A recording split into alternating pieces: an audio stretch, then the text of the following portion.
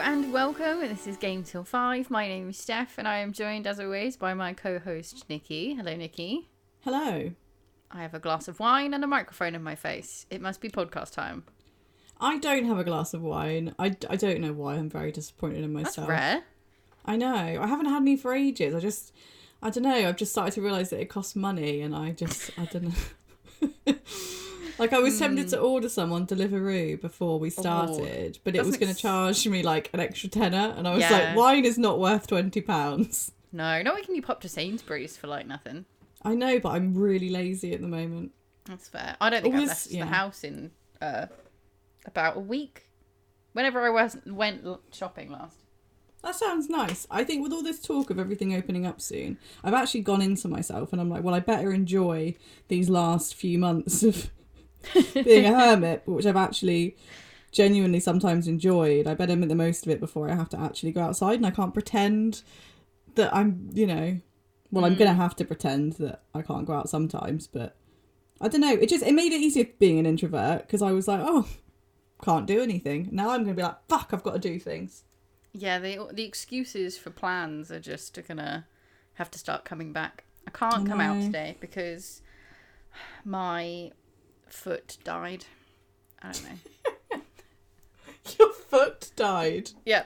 I've never heard that excuse before, but it's impressive. I think it's a good one, Foot can just feet can die. Who knew? Yeah. You heard it here first, my friends. This has gone insane very quickly. I'm so sorry. I think I'm in a very giggly mood. And actually, I'm in a bit of a tangent mood. So when our episode was starting and we had our intro music going, I had a weird flashback that it was going to be our old music. And now I feel slightly longing for our old theme tune. I don't even remember our old theme tune anymore. I don't think I do, because every time our new one, it's been like a year we've had this one, but ever since this one starts, I always think I've pressed the wrong one. Oh, wrong intro. Yeah. Don't play the other podcast music. No. There is no other podcast. No. Anyway. That made me sound really sneaky, like there was a secret podcast that none of you know about. Maybe there is. Maybe there's gonna be. That's not. We're just fucking with you. Do we have news? We have news. We do have news. Sorry, I'm just painting my nails. What the hell? Pay attention to me. Right, news. We've actually got news for the first time in forever. It's not amazing news, and to be honest, let me play the drop at least. Oh, Come on shit, now. You sorry. can paint your nails while we're playing this.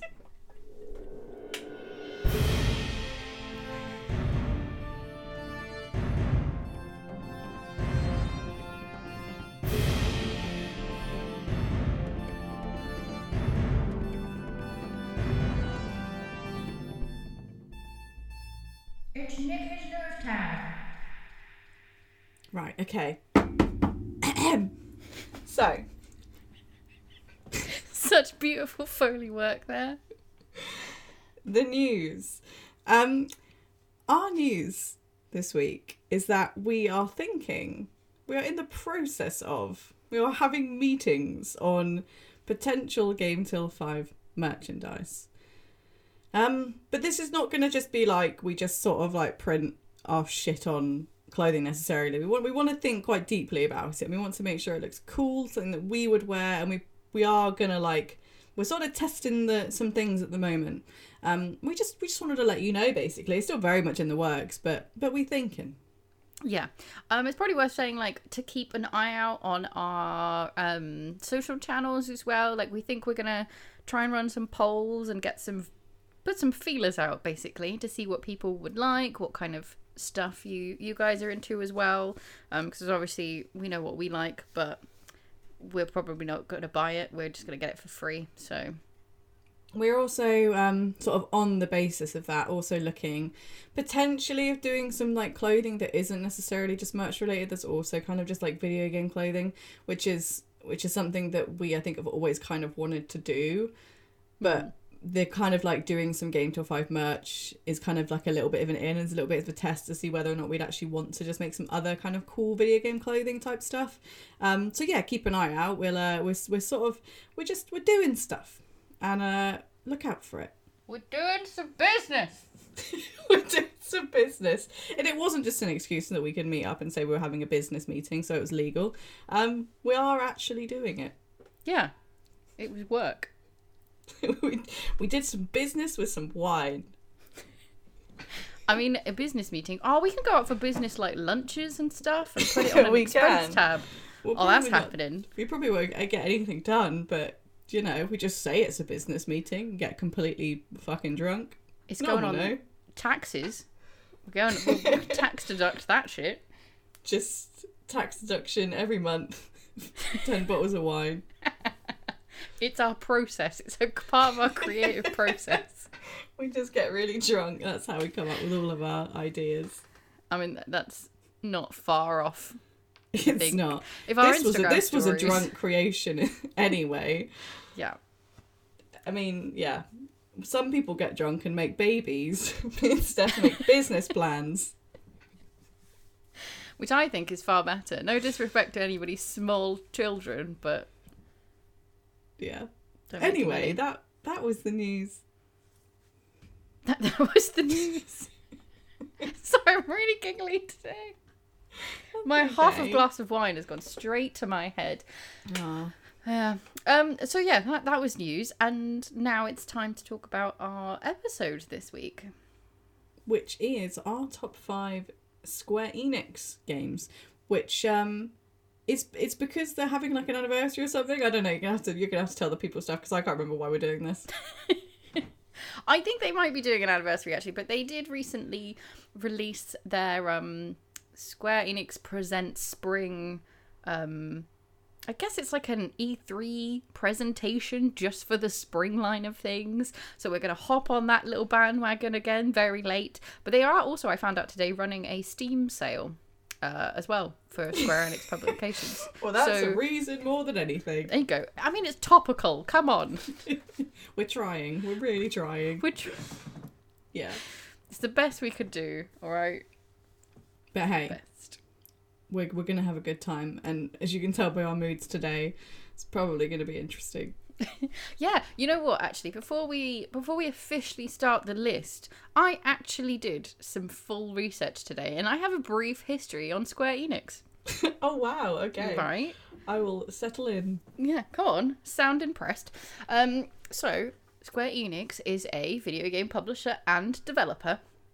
Their headquarters are in Shinjuku, Tokyo.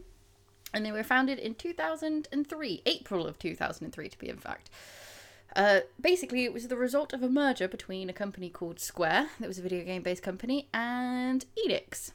Square itself was founded in October of 1983 by Masafumi Miyamoto and went on to develop the Final Fantasy series that we all know and love, while Enix was founded in 1975 by a Japanese architect turned entrepreneur, which I thought was quite a cool mix of stuff, whose name is Yasuhiro Fukushima. Well, Enix basically did publishing of games. It never really made many games at all, I don't think, but it did publishing. And one of its best-known things was Dragon Quest series, which is a big, long-standing RPG series. Very similar to Final Fantasy, basically. So that was my brief history. And they now make games together as of 2003. So, have you ever worked with them? Because that's a very good question that I posed to you, just out of curiosity. Not saying that, you know, your brief history there wasn't anything to do with the fact that you might work with them before and you wanted to impress them, but I'm just curious. Yeah, give me a job, guys. No, I've never.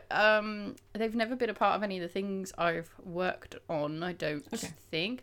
The studio that I work for, however, have worked on a game that they published, and I can talk about that. I'm trying to rack my brain to know whether I can talk about this, but I can because it's on our website. Well, they if did you some can't, work. then this is going to be edited out. No one will hear this anyway.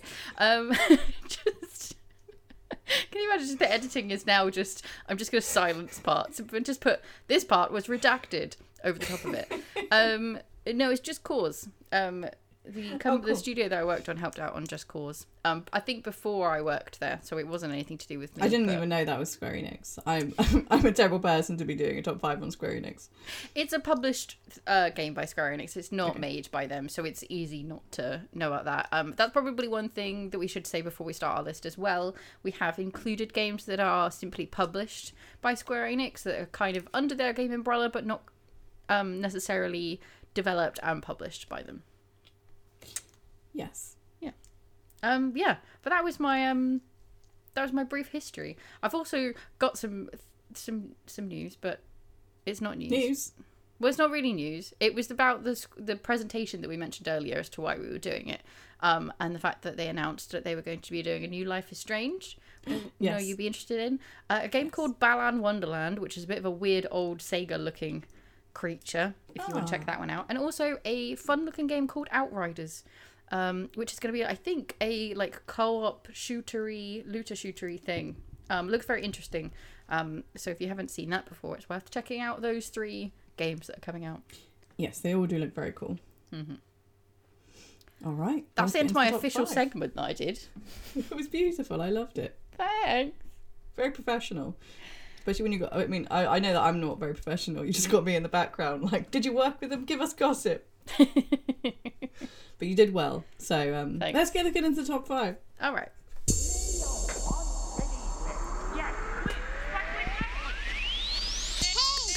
What are you buying? How about a game of Lucky Hit? A 3-headed monkey. Oh!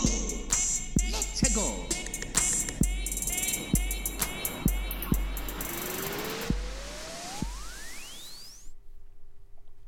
Now I believe it is my turn to go first this week as well. Ooh. I could be wrong. Go ahead. All right.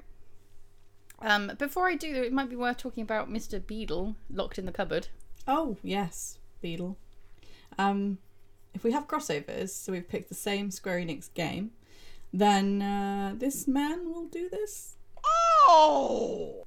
It's a signal that we have fucked up. Yeah. And the person obviously who's picked it first gets to talk about it more freely than the other person. The other person must hold themselves back. Wait their goddamn turn. Anyway. Yeah. After you, my dear. All right then. So my number 5 is a game called Theatre Rhythm Final Fantasy Curtain Call. Oh. Don't know if you've ever heard of this game. I have a feeling I've heard of it. I think you would have. So this came out on the 3DS in 2014. It is in fact a sequel to the Theatre Rhythm Final Fantasy game. So just drop the curtain call from the front of that and you get the first game. I only played this second one though. It's a rhythm action game, which is based around all the music and characters from the Final Fantasy series. So if you're into Final Fantasy music in any way, then this is the game for you. The idea is that you use your like stylus to tap and hold and hit notes, and that becomes attacks that you use to defeat enemies. And it's kind of, the screen is kind of set up like a Final Fantasy turn-based game with you and your characters of 4 of them like on the left-hand side and then an enemy on the right. No, other way around. I think it switches. And basically if you miss notes as you're going along, it reduces your character's HP, like you're in a fight, and then once that's depleted, then you fail the track or whatever. And if you defeat the monster in time, then you win the track. It's a really nice game. Like I said, it's just, if you like any sort of Final Fantasy music, this is like the most soothing game that I think I can think to play. This game sounds amazing, and I don't know how I didn't know about it. Like I recognise the character design, and I recognise them, but I think I swear there was another game that was similar to this, but not quite the same, or maybe it's just this one. I'm sort of having a bit of a head explosion right now, trying to remember. I didn't own a 3DS, so I wouldn't have played it.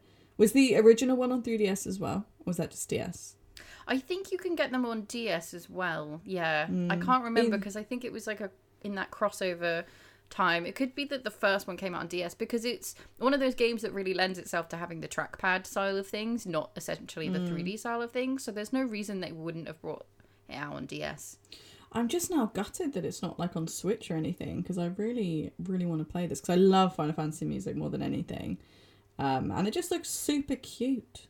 Yeah, so it's one thing talking about the art style of it, where it's these super small, kind of like Ghibli versions of them.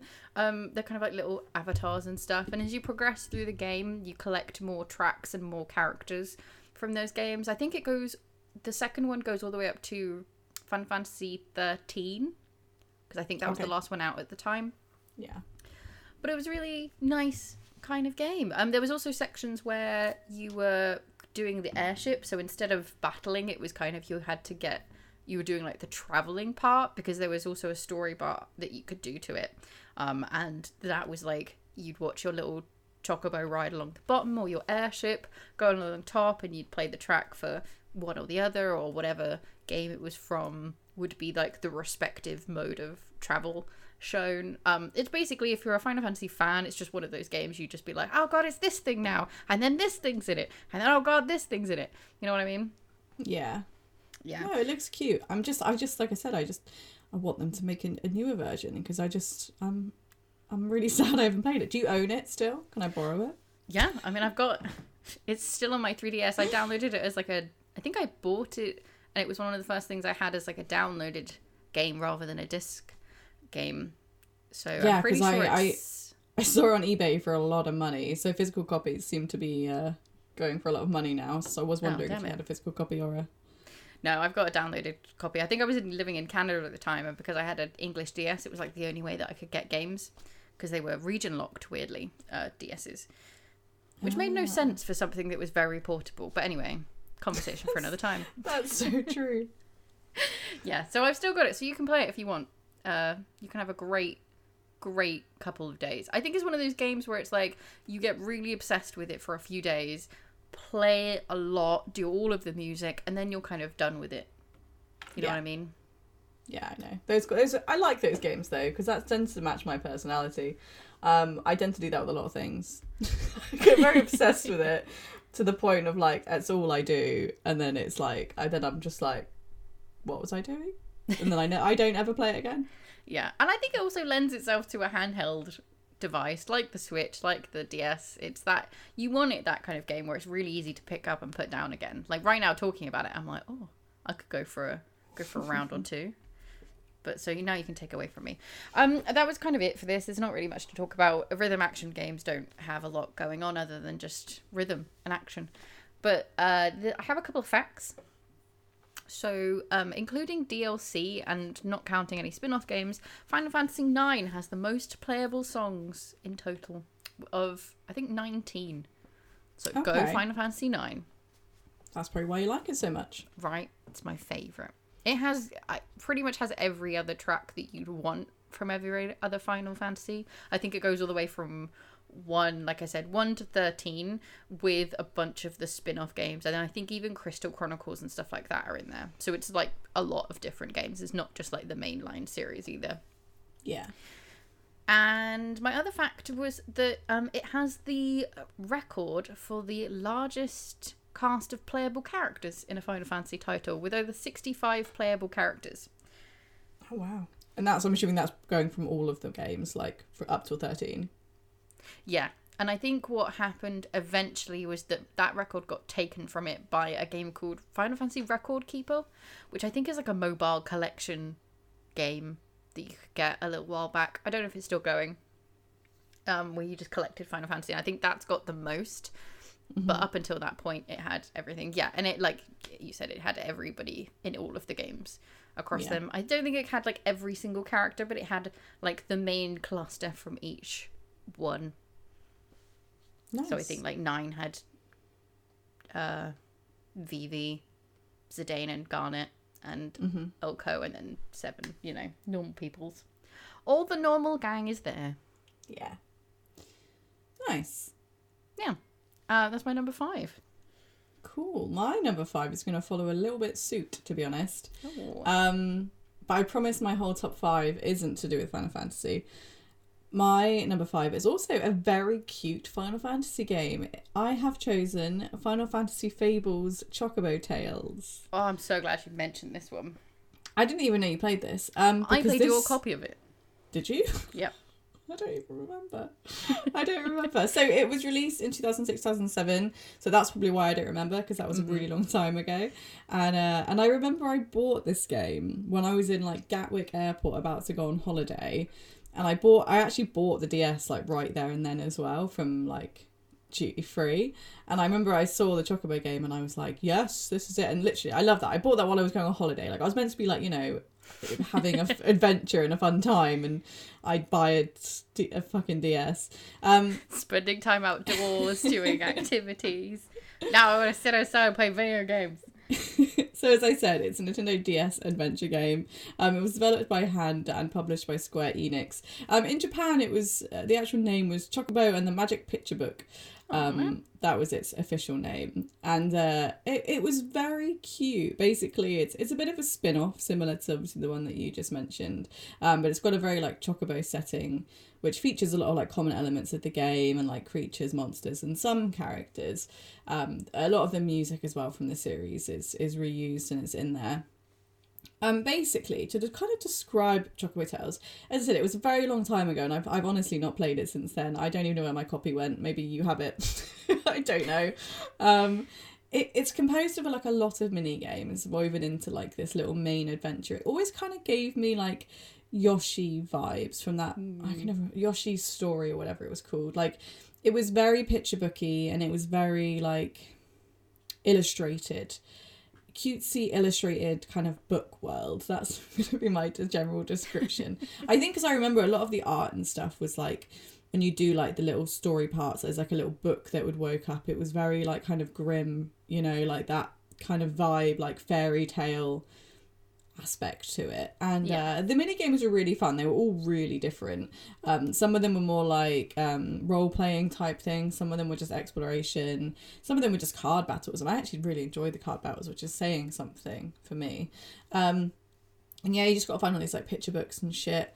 And they're like pop-up picture books. That's probably the best way to describe them. And that's it, really. There's not really much to it. It was just a really super cute game, and it was about chocobos.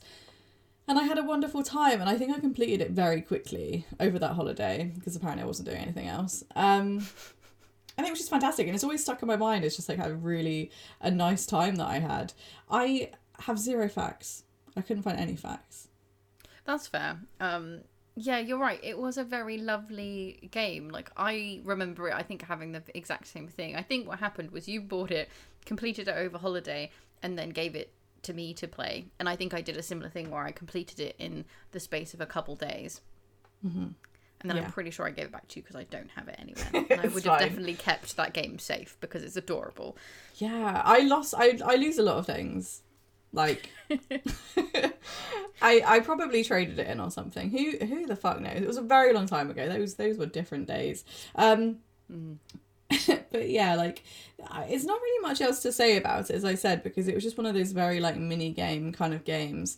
It didn't really have like, I wouldn't say I had like an amazing storyline, but it was nice to see like familiar characters. I remember you'd see like Ifrit and Sheba and things, and I know that as well as having chocobos, I think there were some like mages and stuff in there and some other familiar characters. But yeah, I mean, this is going to be a bit of a quick one for my 5 because, as I said, no facts, nothing else to say other than it was just fucking cute.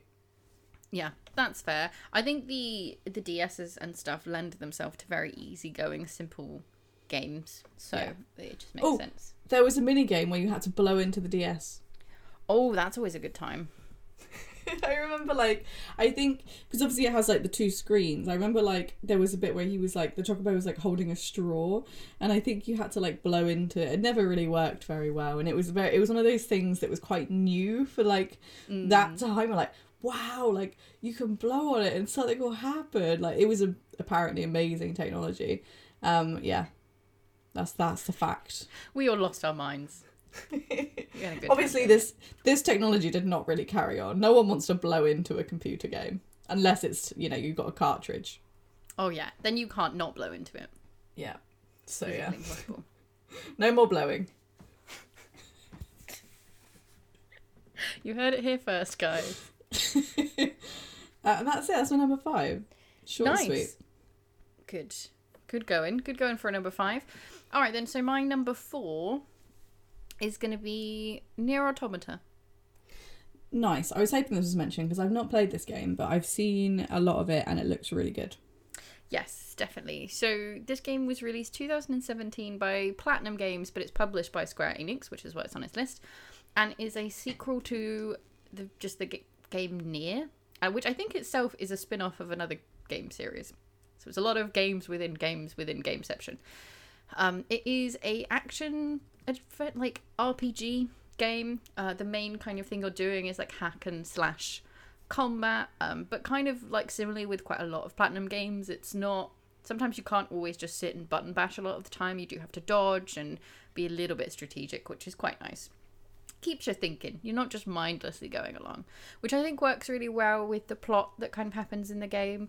So the basic plot is that you're kind of following this proxy war set up between alien created machines and human crafted androids, and you play as androids, in particular a combat android 2B, her companion 9S, and a fugitive prototype android called A2.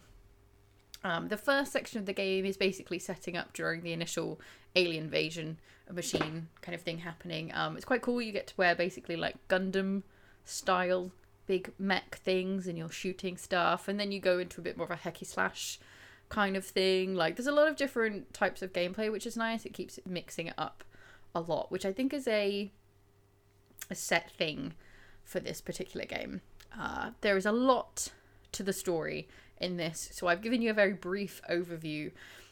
So much so in this story that in fact you have to complete multiple playthroughs to get multiple endings to see everything kind of unfold to it complete. Like that's kind of the idea of it. And I will fully hold my hand up and say I only really did one playthrough of the main playthrough where you play as 2B, and I didn't really do any of the other stuff.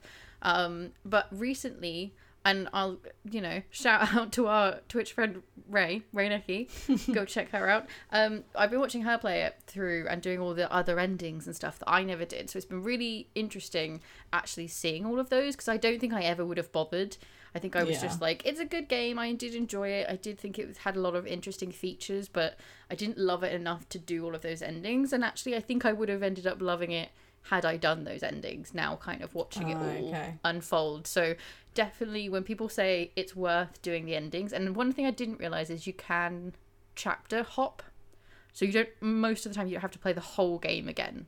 You just kind of can dot around. It's not really like playing a whole another game 3 times round. It's not as boring as that. There's a lot to each thing. Like you change characters and it changes the story, and like stuff I didn't really realize when people were like, oh, you got to play it again, and I was like, but why would I play this again? I've just done this. But actually knowing now that how much it changes, and it's basically just 3 different parts of the game.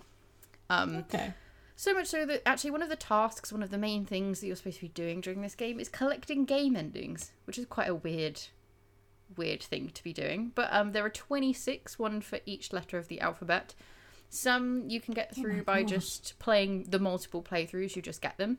Others you can get by dying at just various points in the game. And then even some for just doing really silly, weird things in the game. There's one you can get for eating a fish. You die eating a fish because you're an android, essentially. You eat a fish and you die and you get a special ending. And there's lots of little hidden secret things. It's one of those kind of games where I think the community of it gets quite into trying to find new features of it. And all that kind of thing. But yeah, it's a really interesting game. There's lots to it and lots of different stuff. One feature actually that I wanted to mention that it has, which I really enjoyed, was you kind of have to balance your powers. So essentially you get a certain amount of space to slot in different abilities that you collect. And once you kind of fill that space up, that's kind of your set thing.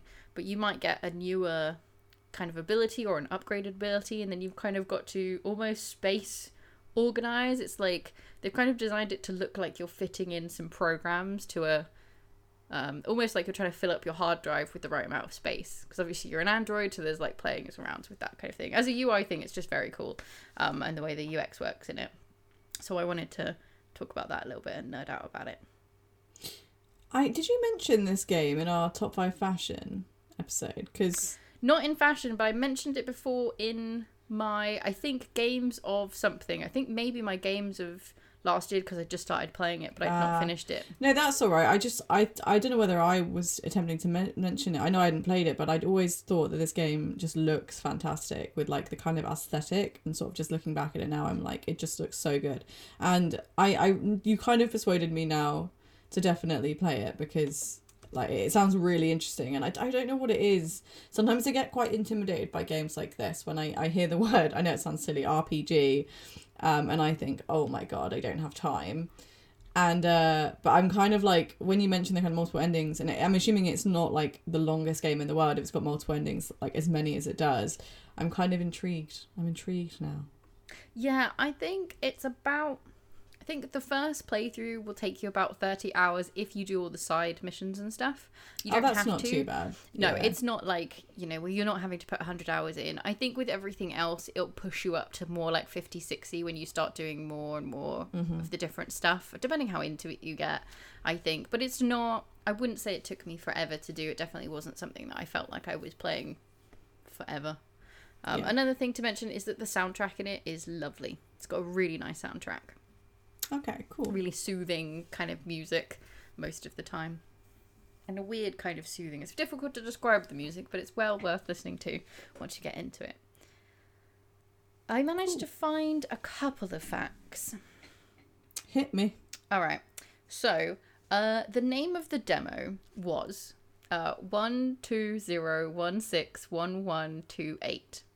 Apparently this refers to the Holocene calendar, sorry. It basically reads the date of November 28th, 12016HE, which is basically the release date of the game.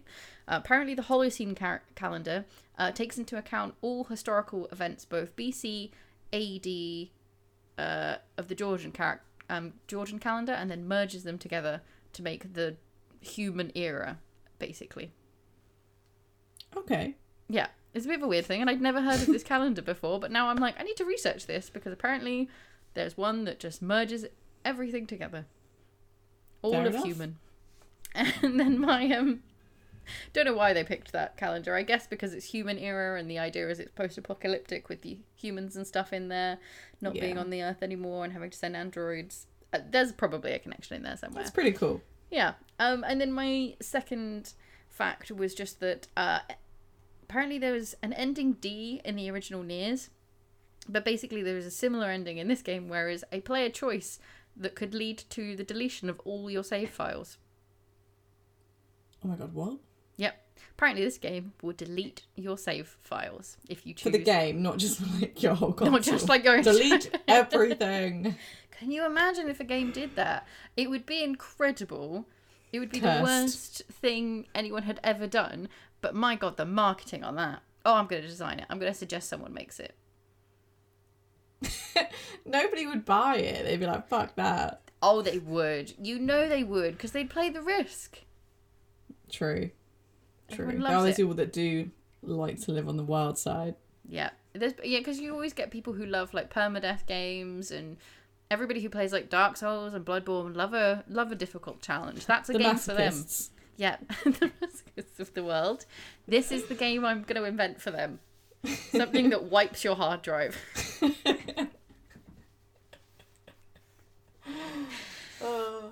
Yeah. Yeah, so that's my entry for Nier Automata. Or Automatica, as I always used to call it. I was gonna say, yeah, I called it that for a very long time, and then I heard people were actually saying it, and I was like, oh, automata. Okay. That's how you say that word. It's the same for many words when it comes to video games, especially when it's a video game that doesn't have like actual voices in it. Like it caused problems for me not being able to say certain words. I can't think of them right now, but they're out there. They exist. I'm trying to think now of like certain words that I couldn't say. Yeah, I'm the worst for it. I always used to do this with things. Chocobo. Well, yeah, but a lot of people say chocobo. I mean, I used to I say- say chocobo, but Chiboko. oh no, I've got examples. Melee. Remember I say melee Oh, melee, melee, yeah. because I didn't know it was melee, because that's generally how you read that. It just didn't quite go. And also, I used to really struggle with the word inventory an inventory. I know that technically both is right, but I used to Yeah. really struggle with how to say that. I still have that struggle on quite a daily basis. I will one day say inventory and then the other say inventory. Inventory. I'm pretty sure you just said the same thing twice, but Inventory. I don't know. This is the problem, isn't it? This is the problem. How do you actually say it? Is it inventory, or inventory? Oh, I don't know. I think you can say all of them are correct. It's like a pronunciation thing. It's like bath and bath. Yeah. Also, I remember that I used to play The Sims, and I used to really struggle with the word miscellaneous, because obviously that was in there. I used to say it like miscellaneous. It's miscellaneous. Oh, hi, miscellaneous. Anyway, sorry, that was a tangent. If we're on to my number 4, We are on to your number 4. I promise everybody that this is the last Final Fantasy themed game I'm mentioning in my list. I'm just letting you know, because I was like quite concerned earlier when I was thinking, oh, Square Enix, yes, Final Fantasy, all of them. And then I was like, no, they've done more than that. And also the classic Final Fantasy games like 7 and 8 and 9 were technically made and published obviously before they were actually Square Enix. So I was like, okay, cool, means I don't have to just splurge on Final Fantasy. But this is genuinely a game by Square Enix, which I like anyway. So it's a Dirge of Cerberus. Oh, an interesting one from the Final Have Fantasy you group. ever played this? No, I haven't ever played this. I've always wanted to, and I've never played it. Yeah, I remember I got it when it came out, so I must have been about 16. Probably around the same time, actually, as the Chocobo game, because I think they were going through a bit of a surge in, like, side games because of, like, Advent Children and stuff. There's been, like, a big thing about it, because obviously, like, Advent Children came out, everyone was kind of thinking a lot about Final Fantasy 7, and it was just sort of becoming quite popular again. So I guess they decided to do a few other series, because obviously there was things like Crisis Core as well. Yeah. But Dirge of Cerberus is an action role-playing third-person shooter developed by Square Enix in 2006. It was for PlayStation 2, which is, seems like such a long time ago. Youth. It's part of the compilation, as I mentioned, of Final Fantasy Meta Series, which is basically set within the universe of the popular 1997 video game Final Fantasy VII. This is technically the second true sequel to a Final Fantasy video game, the first being Final Fantasy X2, but this is technically the first ever video game sequel to Final Fantasy VII that was made. Nice. And it was set about 3 years after the events of the original game, but technically the beginning sequence in the game is actually showing around the same time as the final battle with Sephiroth, because Yuffie and Vincent are in this kind of opening sequence, and they actually weren't at the Battle of Sephiroth at the end of Final Fantasy VII technically, because they were actually optional characters in the game, so they weren't technically there. So that's kind of how they've gotten away with it. So the game, as I said, starts around the same time as the 7 ended, but actually it is actually 3 years on, because the starting set is only there just to be like fancy and flashy, like look at us. When you kind of join the game, you're obviously playing as Vincent Valentine. You look at Dirge of Cerberus and it's all about Vincent. Vincent is targeted by a organisation called Deep Ground, a very mysterious organisation that plans to awaken a creature known as Omega, who wants to destroy the planet. And the main kind of characters I mentioned, Yuffie already, and also Reeve, who is Kate Sif, technically. Oh, nice. So that's cool. Like, you've got these 3 characters that I guess you don't always know too much about. I mean, to be honest, Vincent is the most mysterious character in Final Fantasy VII. Yeah. You don't really know anything about him until later on. And I think this was one of those big times where actually, like, you find out about him, because you know that he's in a coffin and that he's a weird fucking vampire, but what else do you know, really? Yeah, nothing ever gets explained. Like, there's brief snippets about his story, but it seems like absolutely mental, his story sometimes, and you're just like, why won't you explain this? Yeah. Tell me more. So Dirge of Cerberus is really kind of the place where that kind of gets unfolded, which is nice. And I think Vincent was always a character I was really interested in, not only because he's fucking sassy and cool looking, but just because I think it's just quite an interesting side story. You learn a lot about his relationship with a certain lady called Lucrezia, who was also Hojo's research assistant, and also Sephiroth's mother, technically. Yeah. which I honestly can't even remember right now how that even works, because it's been a long time since I played Edge of Cerberus, and also a long time since I played the game Crisis Core, which I never actually truly played, but I watched like a playthrough of it for like 9 hours or whatever it is, like very intently. And there's such a, this is the Final Fantasy VII has such a big backstory and so much going on. But yeah, it's really nice to see his little backstory, even though it's really heartbreaking, because the woman that he loved, sorry, I'm giving spoilers to Final Fantasy VII. If you don't know about it, then I mean it's a bit late now. It's really sad. And Hojo is a bell end, and you get to see Hojo more, and you just want to fucking punch him. Hojo's the worst. Such He a is the worst. smarmy character as well. Yeah, and spoiler alert, like, he didn't technically fully die in Final Fantasy VII.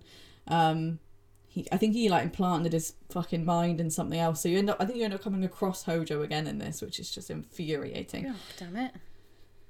It technically is the first shooter game in the Final Fantasy series, and by shooter, I don't know if I really want to call it that. It was just more of the first kind of third person game. But I say third person, you could say, oh well, Final Fantasy was third person, but it was like he was actually in a human form and looked like a person. It wasn't like over the shoulder third person particularly. Like, well, I guess 10 was, but yeah, not for 7, I guess. No, it was something that I remember never really seeing before. It felt like a really new thing, because I mean, I'm just trying to think. Obviously, Final Fantasy X had been made, but this felt so different in the sense of like, the gameplay was more like what we know of Final Fantasy 15 now.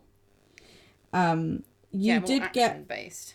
Yeah, you did. It was at some points it was kind of over the shoulder. I think there were parts where you could kind of actually do like the shooting from a first person view occasionally, and that was such a different thing. It felt like a totally different game. It didn't feel like a Final Fantasy game. It was very actiony. It was very like Devil May Cry. I guess that's a good kind of comparison.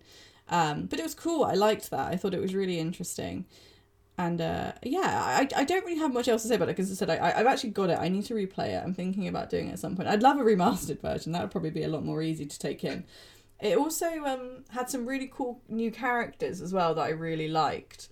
And I remember one of them, when I must have been about 15, 16, I really wanted to cosplay as a small child, called Shulk.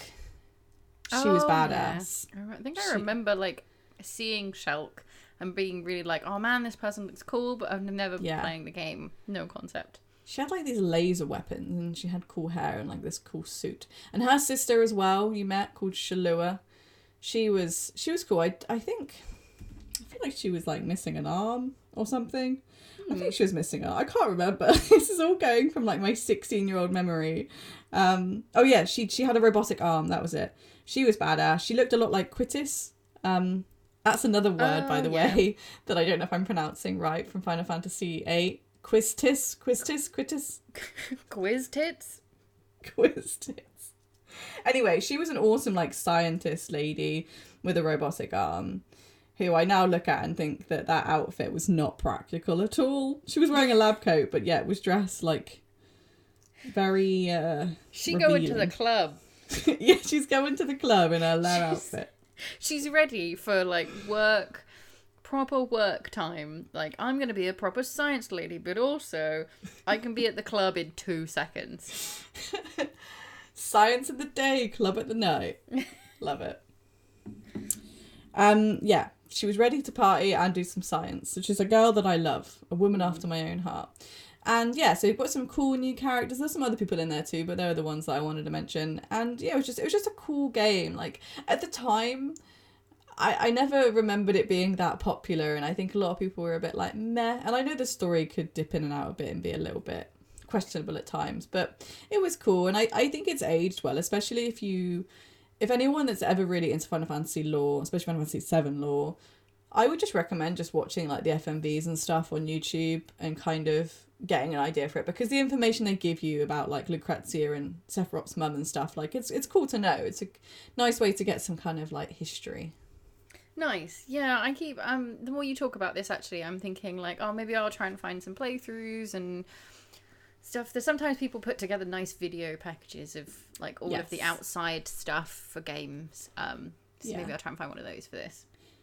I haven't got that many facts, but I did find out that apparently it was actually going to be a phone game, and it was actually designed. And this is in Japan, obviously. None of our phones in fucking Europe could have coped with that in 2005, 2006. Like, that's insane. Yeah. But yeah, it didn't work very well. Apparently in Japan, it wasn't great. I can understand why. It was 2006. Yeah. Anyway, there was also potentially going to be an online multiplayer mode, which again, PS2 era. Can you even imagine online multiplayer? Jesus. Madness. But it never happened.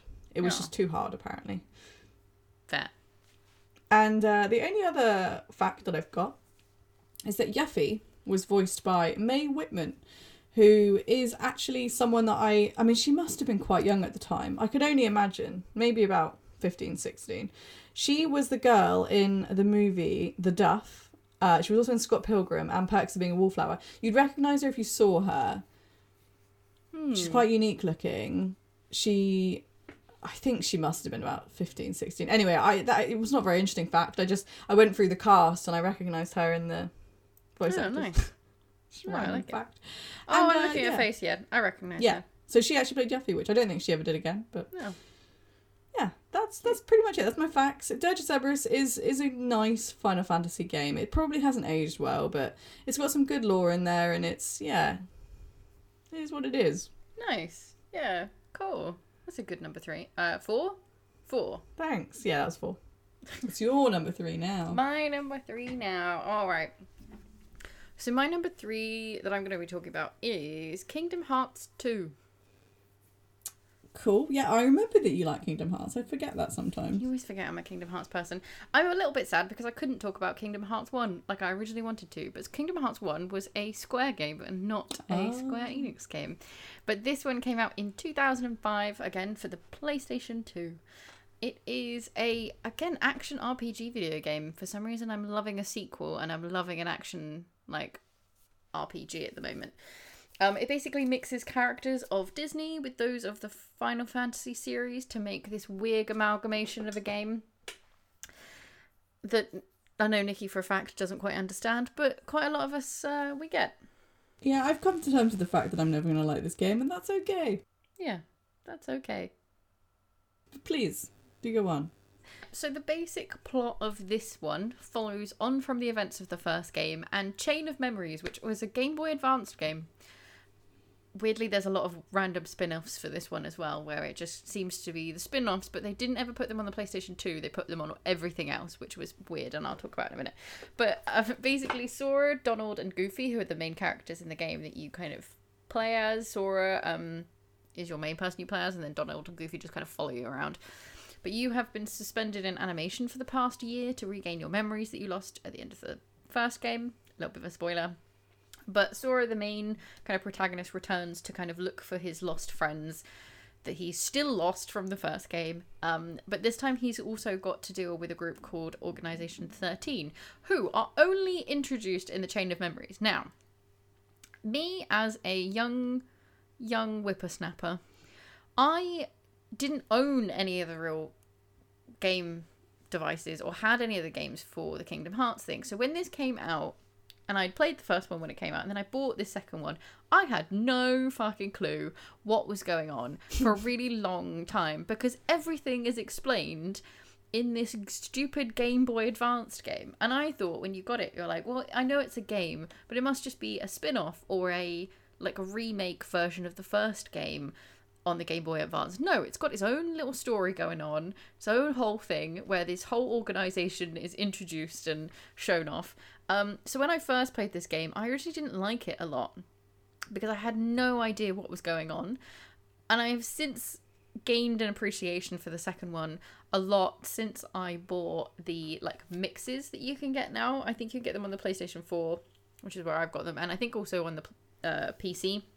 But it's basically you can get the first game, which also includes, I think, the mobile game that they released, and then another random little There's so game. many of them now, isn't Yeah, there? Like, there's so much. So much. And they were all, like I said, other than 1 and 2, everything else was released on a different system. So it was really difficult to keep track of and get everything, especially at the time when I was just young and couldn't buy these things for myself very often. It was like I could get a game for my PlayStation, but that was after, you know, about a month or so, a couple months of saving. So it wasn't really until I played the mixes and stuff recently, which has everything shown to you, either in the form of like a remake of a game, or they've just kind of made a video package based from the games, that actually everything is explained. And now I get the appreciation for the second game a lot more, because I know what the fuck is going on. But yeah. But anyway, that was my rant about the weird system for this game. The gameplay is the same. You basically travel to different worlds, which are basically based on Disney movies most of the time. And I think this game introduced a Pirates of the Caribbean one, because I think Pirates of the Caribbean were a really big thing at the time it came out. And That's true. I forgot how big Pirates of the Caribbean got. Like, everyone fucking loved it. Not anymore. Like, no one really talks about it anymore. But back then, it was like, everyone was fucking into pirates. Right? Everyone loved a pirate. Johnny Depp as a pirate. Oh, you were talking. It's Pirates the best were thing you've big. ever Although seen. pirates have come back again now, haven't they? Because of Sea of Thieves and shanties. Everyone loves shanties. This is true. And actually, recently I rewatched the first Pirates of the Caribbean movie, and it hasn't aged terribly. It was bad. It was alright. It was a pretty good movie. Still. Nice. It's pretty fun. Bit of insight to random stuff I'm watching on Disney Plus. Yeah, you just hack and slash your way through the world and defeat all the enemies, basically fix whatever issue is going on in the world and help out all the Disney people. I think though what's worth saying about this game, despite all the Disneyness of it, is there is a strangely deep and quite heavy meaning story that happens throughout the game over the course of all of it. That is really not something I think you naturally expect from having a Disney name attached to it. It feels, the storyline of it feels like a Final Fantasy. It doesn't ever feel like a Disney film.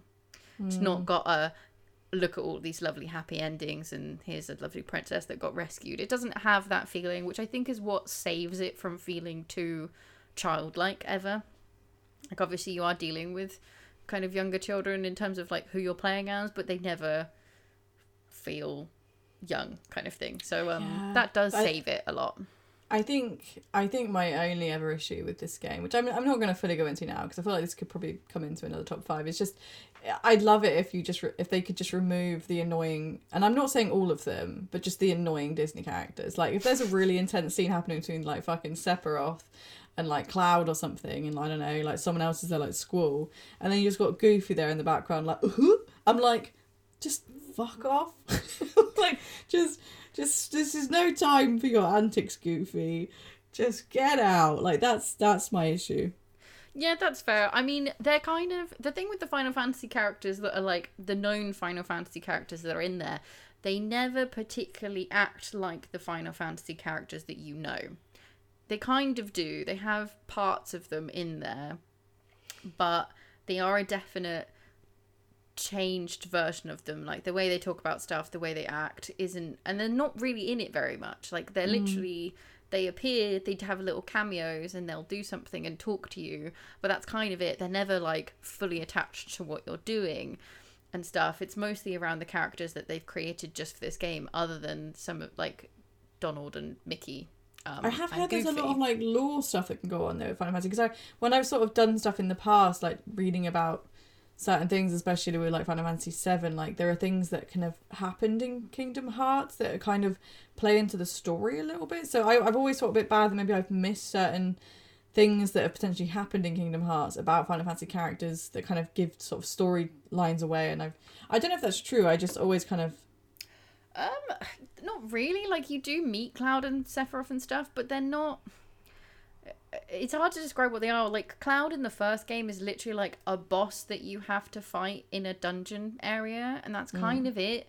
Like, he gives a little bit away. The most that you'll get in terms of lore is a couple of voice lines here and there. It's not this long drawn out sequence of stuff around the game that you haven't played. Like, none of that stuff has ever happened. It's not that I can remember anyway. Like, like I said, it's weird. Like, they go into stuff and they are the characters and they do refer to stuff, but it's never past like skin deep kind of elements, and they're not really entwined in the story very often, if ever.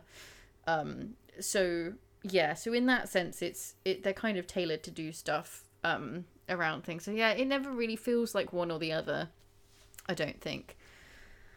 But that's kind of it with this game. Like, I do enjoy it. Like I said, it's a interesting story. I've still not played the third one. I do really need to. I think I've got it in a library that I've just not played yet. I'm pretty sure there's a lot of them on Game Pass now. I always see them, and I always contemplate. They are I'm like, on there. I think now. do I try it? It does look kind of cute. Like, do I do it? And I haven't taken the dip yet. Yeah. I think, I just don't know how you react to it, like, to be perfectly honest. But yeah, I think they are all on there. But, maybe I'll try playing it on Twitch. But then the thing is, if I start hating on it, then I feel like people will hate me. So, I don't know, like, maybe I'll try and do, like, a very kind playthrough, you know? I mean, like I would probably just play it yourself and see how you get on with it, type of thing, like... Because if you're naturally going to start, like, feeling like you want to mock it, then you're more likely to do that when you're streaming than if you're just sat playing it by yourself and getting into it. True. Because you do have to pay attention to the story. That's the only thing I will say. It's not something that you'll just naturally be able to absorb the story very quickly. It's, like I said, it's deeper. There's a lot of, like, subtle, more voice lines as well. And it's not the best... I don't know whether it's not the best translated, but sometimes some of the phrasings and some of the conversations are like feel a bit half, so you've kind of got to work out what's going on a lot of the time. It's not a very straightforward story. I have a pretty shit attention span, so that's probably a very good point. Yeah, try it off stream, I think. Yeah, if you're gonna do it, I'll give it a go. All right then. Facts. So I've only got a couple of little facts. One is that Tetsuya Nomura, the game's creator, is you know the sea salt ice cream? So it's the blue ice cream that you always see the characters eating. It's like one of the things for the game is everyone's eating this weird blue sea salt ice cream. He said apparently it came into the game because he went to Tokyo Disney Sea, which I didn't know existed, but I now need to go and find out what that is. Wait, what? It's Disney Sea, as in sea as in the ocean. Disney own a part of the sea? No, I think it's like a place in Tokyo. I said it's Tokyo Disney Sea. Oh. So it's a place in Tokyo. Oh, so it's not like you go to this piece of the ocean. No, I think it's more like an aquarium or something. It's like their version of SeaWorld or something. Why Right, did you think they owned part of the ocean? Like, why Because is that you your said logical... sea. Yeah. S-E-A, the sea. Yeah, it is S-E-A. But why would you naturally think that's just because they own a part of the sea and not think, oh, it's Disney, it's probably a park. Oh, maybe it's like an aquarium or something. Come on, Disney added with Japan, they do loads of fucking crazy shit. Like, I would not put it past them to own a part of the sea. You're just talking absolute nonsense at this point. Anyway. Don't judge me on where my brain goes, okay? My brain doesn't know what it's doing these days. It's fine. You keep it to yourself. Basically they sold this type of ice cream and he really enjoyed it. He loved it so much. He then asked Disney if he could put it into the game because he really liked the idea of it being in the game as a treat that the kids of Twilight Town, which is one of the made up towns for the game, ate during a summer vacation. So there you go. That's why sea salt ice cream is in there. And now I'm like, now I want to try sea salt ice cream. I bet I'll go to the part of the sea that Disney owns to get it.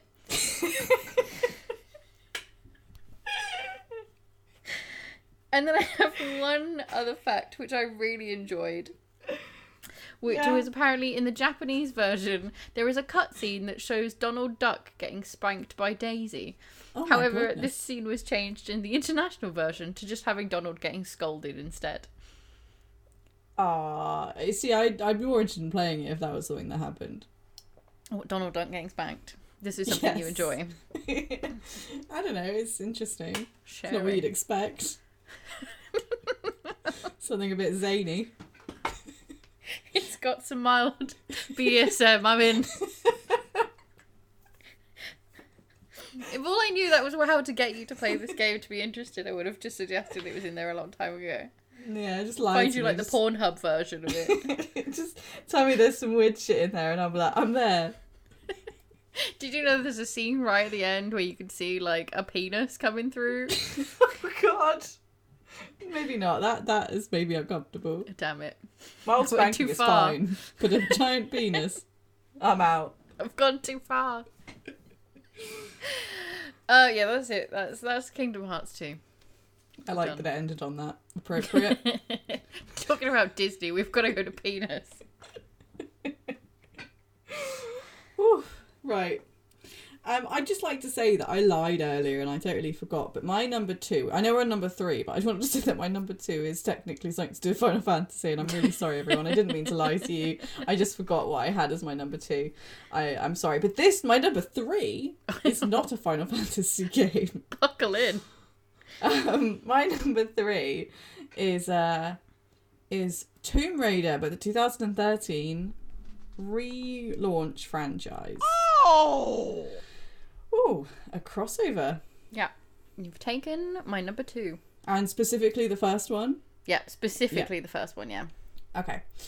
Cool. Well, I guess I'll start, but obviously I'm happy for you to come in a bit. But it was made in 2013 and it was developed by Crystal Dynamics and published by Square Enix and was the 10th title in the Tomb Raider franchise, and it operated as like the reboot that sort of reconstructed everything Lara Croft, because obviously before all that shit meant nothing apparently.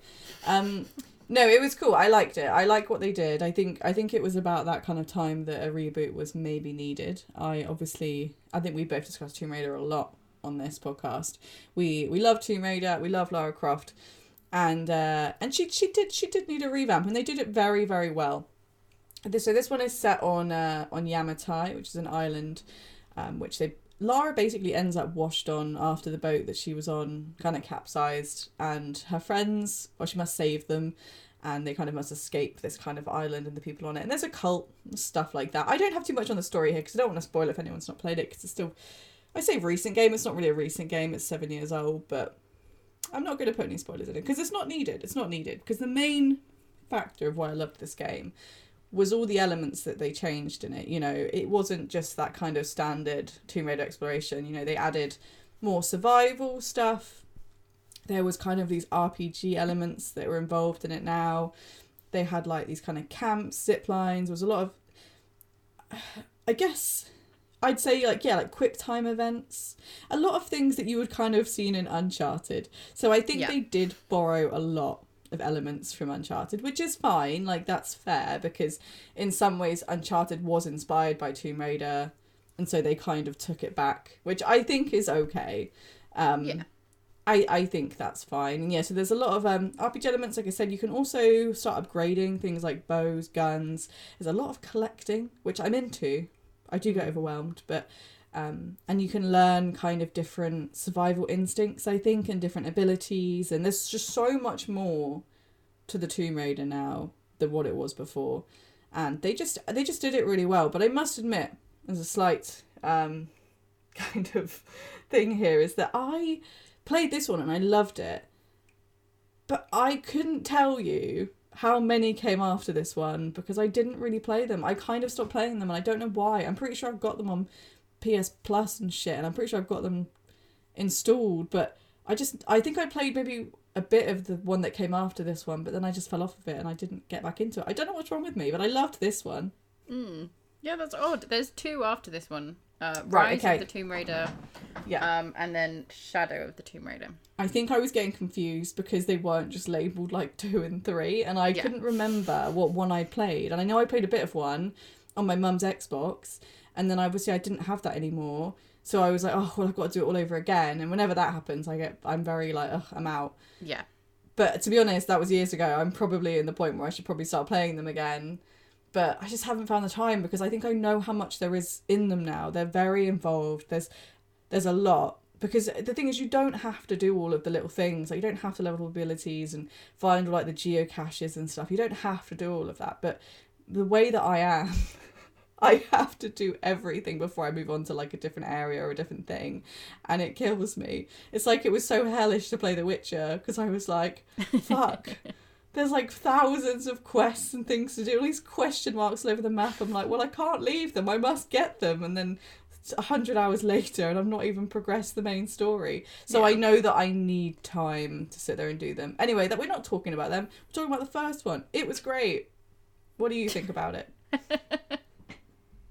Yeah, same. I really enjoyed this this reboot.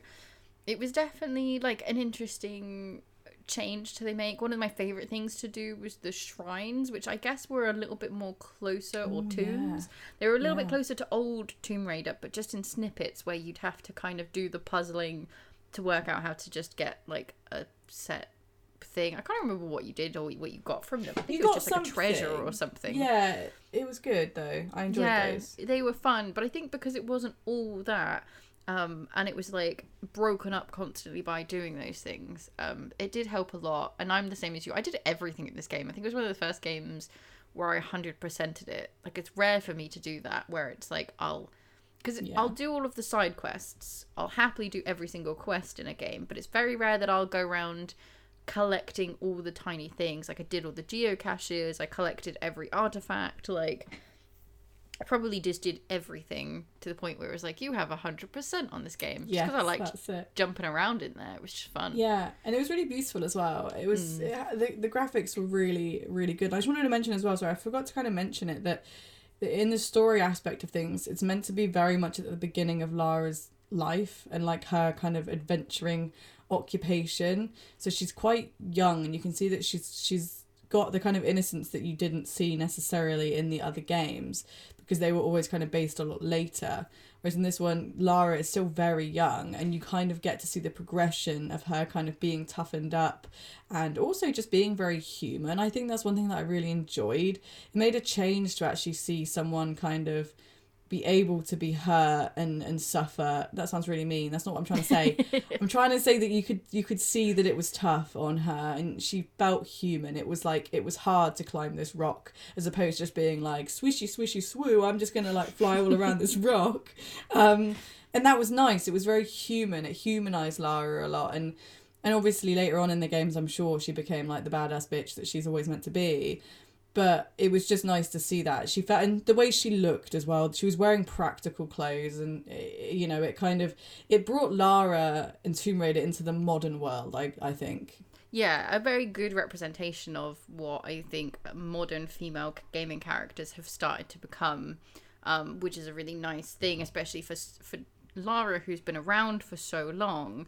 And although yes, she was always kind of designed to be like a very strong character, a lot of her aesthetics and stuff I think took that, and she was taken a little bit towards a different light of it. So it was nice to see her being brought back and changed, and like you said, brought into the modern thing. But yeah, to go back a little bit into what you were saying about her kind of progressing, I think this is designed to be, I think this is her first expedition out, technically.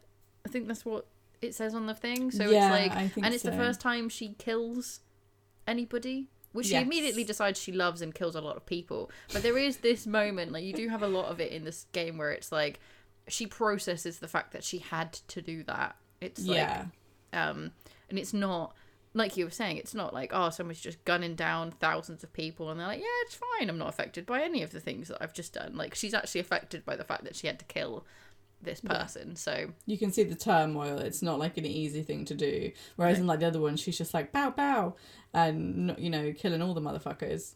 Yeah, kill all the creatures, kill all the people. She just kills a bear with her bare hands, you know. Yeah, kicks a tiger in the face, doesn't even think about it, takes out a dino, you know. Exactly. Yeah, it's nice. You can kind of see her go through that progression, and I really enjoy as well, especially like towards the end, like the end of the game, you can tell that everything that's happened has like changed her, and you kind of feel like maybe we'll start to see the Lara then we know, and it makes sense that this is how she's become kind of what she is, and it's just nice. And I love the way that she looks as well. Like, that's worth mentioning. She isn't wearing like, and not that I have anything against what Lara was wearing in the original games, because that's just Lara and that's just what she came to be. But, you know, she's actually wearing stuff that would be quite helpful in that scenario, you know, like, yeah, like hard wearing jeans and like proper boots and a top that, you know, just Just she Yeah. looks able and stuff. Yeah, definitely.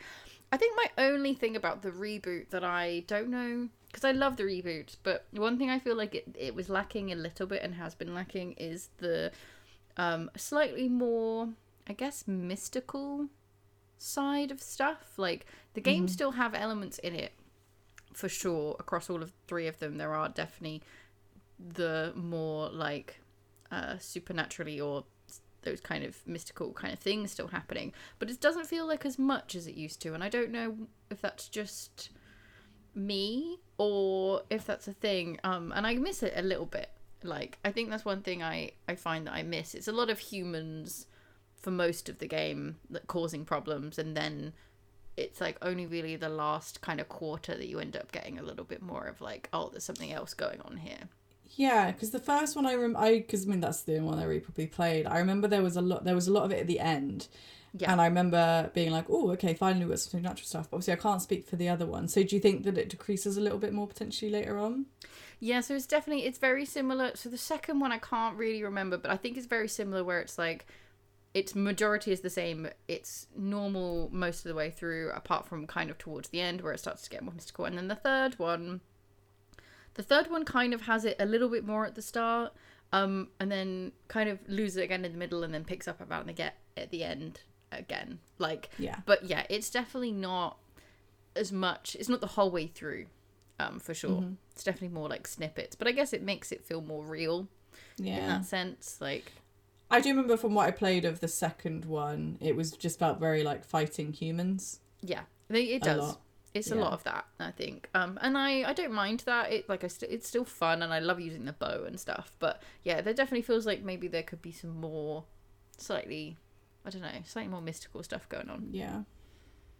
But no, it's good. It started the reboot well, I think, and I don't know. Is that it? Do you think? Like, they've obviously done the 2 extra ones after that, but I haven't seen any talk of any new ones. I wasn't sure whether they're just leaving it as the 3. No, I have a feeling like they don't know whether they're making many more of them. I know, I think soon, one of the things they announced was a trilogy pack of these 3 games that you could get together. So I think they're definitely trying to round this set of Lara up. I mean, I'm sure Lara's not gone forever. She's, I think, a gaming character like, you know, Mario, where she's never really gonna be gone.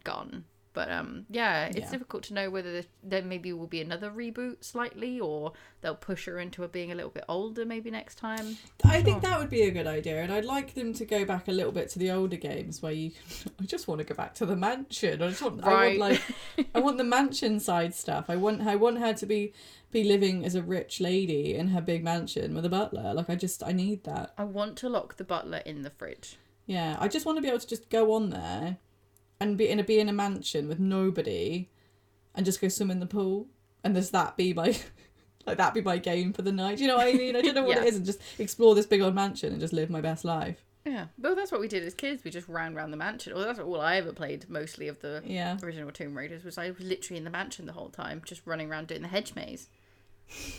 So good. It was so good. Yeah, we need more of that. I have a couple of facts. Nice.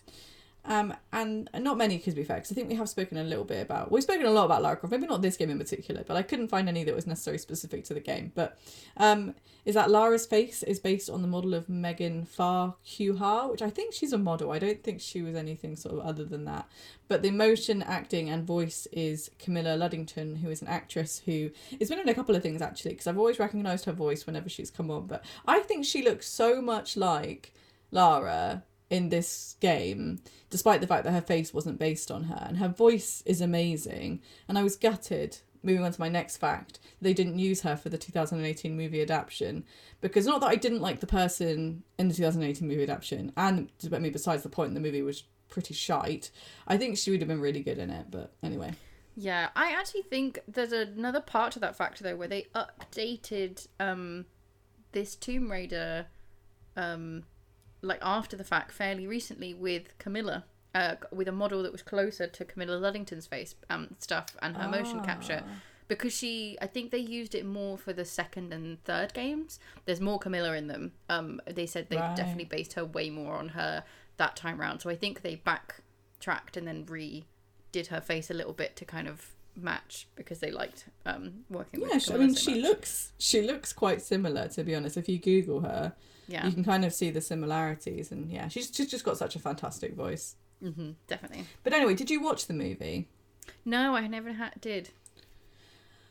I remember watching the beginning and being like, okay, this is cool. Like, you know, you recognise a lot of it, like the bow and stuff, and you're thinking like, because this first game, that's one thing to mention. The storyline was fantastic. I really enjoyed it. The characters in it were amazing, and generally all of it, the story, you could really see that being a movie. And I was like, okay, this has got to be good. I'm like, what could not be bad? They even get her look down to a T. Like the comparison between her in the game and her in the movie, I'm like, this is good. But it just gets boring, and they go in a weird direction with it. The story is not the same. Like, she's going after her dad, and there is obviously like a little bit of sometimes I just swear for absolutely no reason, by the way. I don't know what's wrong with me. The island is sort of similar, and you think, okay, we're going to go into the kind of mythical side of it and the cult side, but no, like not really, like never really comes up. And I'm just thinking, if you had just copied the storyline from the game, this would have been really good, but they didn't. And it's not like they didn't have the rights to do so. They could have done anything they wanted, but they just decided not to. And I think that's what really sunk it. I think I fell asleep, and I never fall asleep during movies. So if I fall asleep during a film, I know it's bad. You know it's not going to be interesting. I actually just assumed it was the exact plot of the game because I recognised little parts of it, and I thought, oh, they've just done. They took some of it, but not much. No, like I mean, don't get me wrong, I fell asleep, but the bits that I did get to, I was like, I remember thinking like, oh, like why are we not following that? Like, why are we not, like, none of like the friends were in it. Oh, that's a shame. They were great. Like I said, it was that boring that I couldn't even tell you really what they did, but I know she was going after her dad, and it was boring. Yeah, fair. So that was disappointing. But then, hey, we talk about this in another episode. Video game movies normally are bad. Yeah, so that's true. Can't get a good one. And let's not even get started on Uncharted. Oh. Whew. Dreading that disaster. That's going to be interesting. I'd be shocked if it was good. That's all I'm going to say.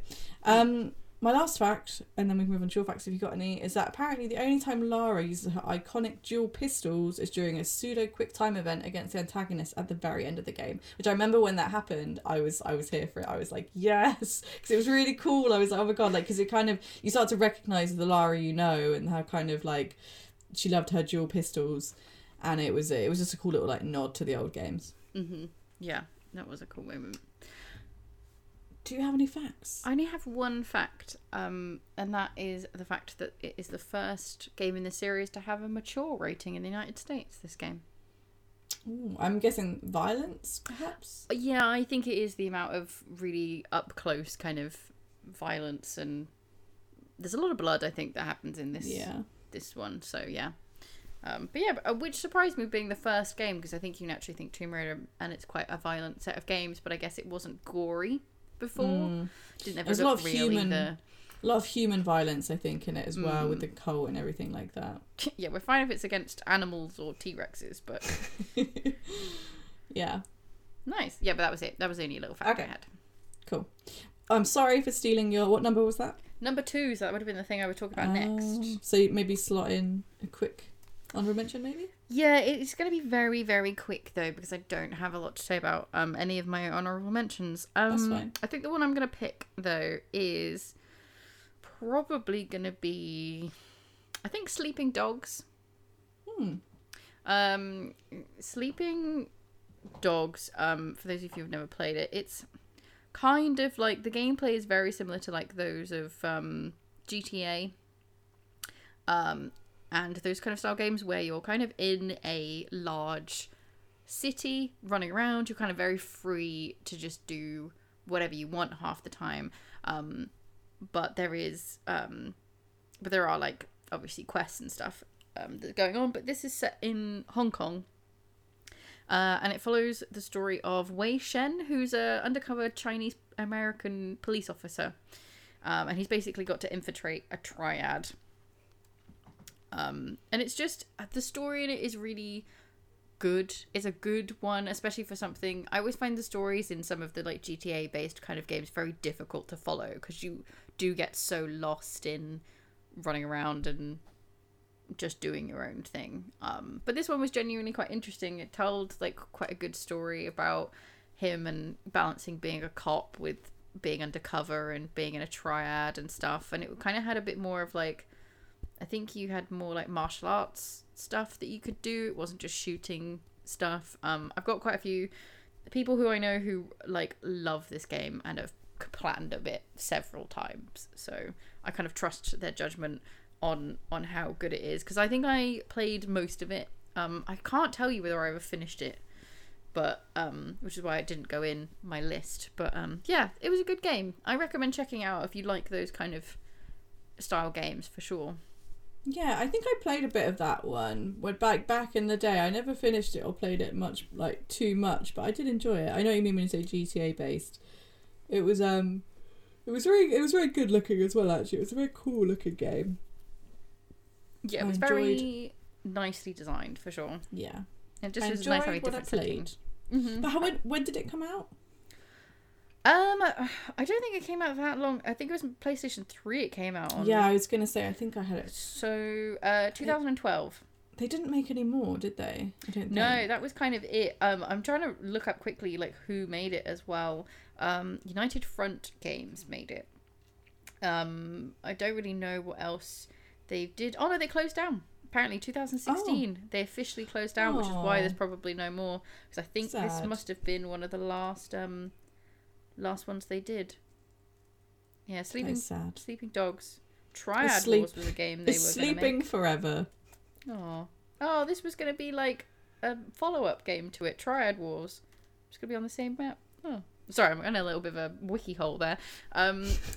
But yeah, so yeah, unfortunately we'll never get any more Sleeping Dogs, but yeah, it's definitely a good game. I think you can get it on the PlayStation 4 still and Xboxes and PCs, so if you're kind of looking for that kind of game, definitely try and check this one out. Cool. I'm a bit worried that I've stolen your number one. My number 2 is Final Fantasy VII Remake. Yeah, I knew you were going to do this to me, because I know what your number 1 is, but I knew you said you didn't have any more Final Fantasy in your list. Yeah, but I told you I lied, remember? Oh, yeah. I thought you lied about something else. No, I don't remember now. I didn't mean to. I really thought I'd forgotten, because I think I'd forgotten because it doesn't fall within like the standard Final Fantasy necessarily of what you think of when you think Final Fantasy VII. Because yeah, I was an idiot. I forgot and I lied. I'm a bad person.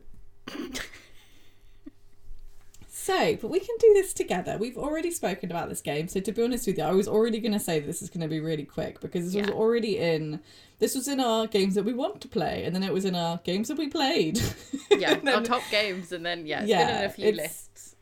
It's a remake, obviously, of the original Final Fantasy VII in 1997 or 9. I can't remember. I literally spoke about this a little while ago. It came out in the 90s, but they redid it completely, and it was something that made my 2020, and I know it made many other people's 2020s, which was obviously a dark time, a dark year. It was rumoured for a really long time, but luckily we did eventually get it, and it was marvellous. It was marvellous. It's set in a dystopian kind of cyberpunk metropolis of Midgar, and you control the mercenary Cloud Strife. He joins Avalanche, the eco-terrorist group trying to stop the powerful megacorporation Shinra from draining the planet's life essence, and other things happen, and there's many awesome characters that we've already spoken about in this. We've already spoken about Final Fantasy, but they did such a good job. The ending gets all Kingdom Hearts-esque, and obviously we're still kind of waiting to hear about the next parts. And there has been a few things, like, well, I mean, we're having a DLC, right? We're having like a little DLC with Yuffie, Retrograde, and someone else. I can't remember who else is in that. Yuffie and someone. I think it's just Yuffie, but it's like a part of... She's got a mate with her, but I don't know his name. Oh, yeah. Yuffie's mate. Yuffie and her mate are doing stuff. And there's a few other little bits going on. But yeah, like, it was a really, really good game, and I loved every second of it. It was like seeing, it was like my dream, kind of what I remembered of Final Fantasy VII. If I was to put it into a dream sequence, it would be that, because I think when you play an old game when you're, you know, younger and stuff, you reimagine it as this kind of different thing, and you go back on it now. Like when I play Final Fantasy VII, the original, I'm like, oh my god, like how did I ever think that this was as beautiful and amazing as it was? And then when you play it like that, it's incredible. It's just everything. Because I was talking about this the other day, actually.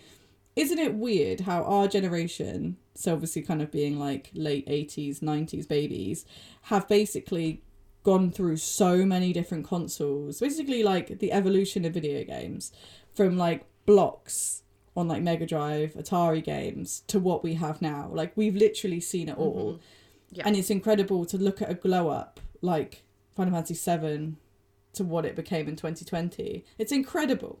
Yeah, and it's like, it's not surprising that it's such a marketable thing to do remakes now, because doing remakes like this, where you're taking something from that era where it was PlayStation 1, bringing it up to today's standard, is just like, there's the difference is mind blowing. Like you said, it's just like, it's ridiculous the amount of stuff we've been through. Like, you know, think about playing on my little Game Boy black and white kind of pixelated little thing, and now, you know, ridiculous stuff that we play now. And it brings it into the forefront of other people being able to play it as well, that maybe didn't play it originally or never really felt like they could get into it because they maybe never played it when they were younger. And obviously now it being such a old game on the PlayStation 1, it's kind of inaccessible, but to now have it kind of to this new accessible generation, it's really cool. Sorry. No, I was just go going to say, ahead. I don't know. I was thinking about this when I was putting this in this, and I don't know whether that's particularly true. Like, thinking about what happens in this first remake of it, the first part of this game. If you've not played Final Fantasy VII before, if you don't have the pre-knowledge of the rest of the game and the rest of the lore in your head, I don't know how well you'd be able to follow what is going on in this game, or get a lot of the stuff, especially towards the end of this remake. Perhaps. I'm just putting that out there. Maybe. I've never really thought... It's a difficult one. Let us know. Let us know if you played it, but you didn't play it before. Because it's a difficult one. I know that generally, like, it was a game... I guess you could say it was a video game for the fans. Like, it was such a treat for us, I think, to get it. And I know a lot of people that love Final Fantasy played it. But yeah, I don't know. It's a difficult one. I guess we'll see. Yeah, people have to let me know. But yeah, I just thinking about what happens, I was very much like, I don't know whether I'd be able to follow this if I didn't know what was going on previously. You know what I mean? But then I guess they're changing shit anyway, aren't they? Yeah, and I think that's what makes me think, like, you wouldn't understand the first half, but maybe you could get into the second part too, and how many other parts we're supposed to be getting. Yeah.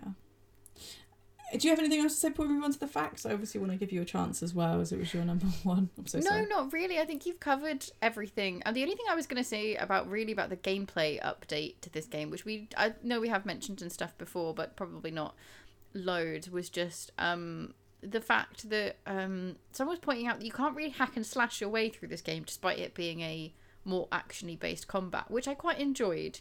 Because I think, you know, naturally when we played this game, it was turn-based, so it was a lot more tactical stuff going on. Like, you had to think about what you were doing or what spells to use and stuff like that. And I think it's quite easy to think that this game loses some of that or loses all of that because it's not turn-based. But actually, when you're playing it, you're playing against quite difficult enemies. You can't just keep hitting stuff with the same, like, oh, I'm just going to use this strong attack all the time. Like, you actually do have to think about your materia setups and what moves to use and when. Like, so it kind of managed to keep its tactical feeling a little bit. Yeah, I think I really learned that the hard way. I really sucked when I was playing this game at points, because I'm the sort of person that if I don't have to be strategic with battles and stuff like that, I won't. Like, I will just be like, let's just go in and just, like, fuck them up and not think about it. But then in this, I was starting to realise that I was like, oh, okay. You can't do that. I can't just do that. I need to think about this. I need to actually, like, be, you know, prepared and do stuff. Which was fine. Like, I'm up for the challenge. But yeah, I think I very much took it. It was almost different from Final Fantasy 15 in that way, because I feel like in 15 you kind of could get away with it a bit Yeah, more. Definitely. But it felt more strategic, and it was a lot harder. Like, I'm gonna do it on hard mode at some point, but I'm dreading it because I'm like, I sucked on like normal mode. So yeah. But it's good. It's nice that they've kind of carried on that need to kind of be a bit more strategic and a bit more tactical. Yeah. But yeah, that's all I have, and I don't even have any facts for this game either, because I think we kind of covered everything in our we've mentioned it before. For me. Yeah. I've got some facts. Not many. Just a couple. New Actually, facts. one of them is something that I've wanted to mention for absolutely ages, and I still don't understand it. I mean, I do and I don't. Right, so there's a character called Kiri Kanan in this game. She did not star in the original title, but she was in a Final Fantasy VII compilation novel, The Kids Are Alright, A Turk's Side Story, which was released in 2011. So after the events of the original, she teams up with Leslie Kyle, who was actually in the remake. Kiri Kanan is a strange character, and the reason why I'm just so curious about Kiri Kanan is because it's spelled like Kyrie and then Ka and then Nan, N-A-A-N. But I lived in Indonesia for like 6 months, right? Okay. Kiri Kanan means right, left. And they must have done that on purpose. I don't know why, but like, so Kiri is right, I think, and Kanan is left. It might be the other way around, it doesn't matter. But yeah, it means right and left. And it's probably just something really silly. Like, that's just, they decided just to go on her name and just call her that because of, I don't know, but like, I've never been able to find anything on it, and I'm like, but it must be. That's interesting. Yeah, I didn't know that, but It's just I a guess random maybe thing. so. I'm like, it just bugs me. I guess maybe you just look into her etymology and see if they posted anything on anything. Can't, because apparently no one ever talks about Kiri. Hang on, I think I found it. Did you find it? It's like Kyrie Kanan, right? Like, Yeah, yeah. but Kitty. I think that's kind of how it's meant to be. Kiri, yeah. So there's nothing about it, the fact that it's left and right. It just says Kiri derives from the Greek word Kyros, meaning Lord. It also comes from Kyrie eleison, a Christian prayer meaning Lord have mercy. Kanan is a masculine biblical name that describes a merchant or trader, derived from the ancient name of a territory that became Israel. Or the translation of her name, Kiri, is also the feminine Japanese given name meaning fog painting or pilawina painting. The Maybe it's just coincidental Kanan then. means southern fruits. It isn't spelt the same as like Kiri Kanan in Japanese, like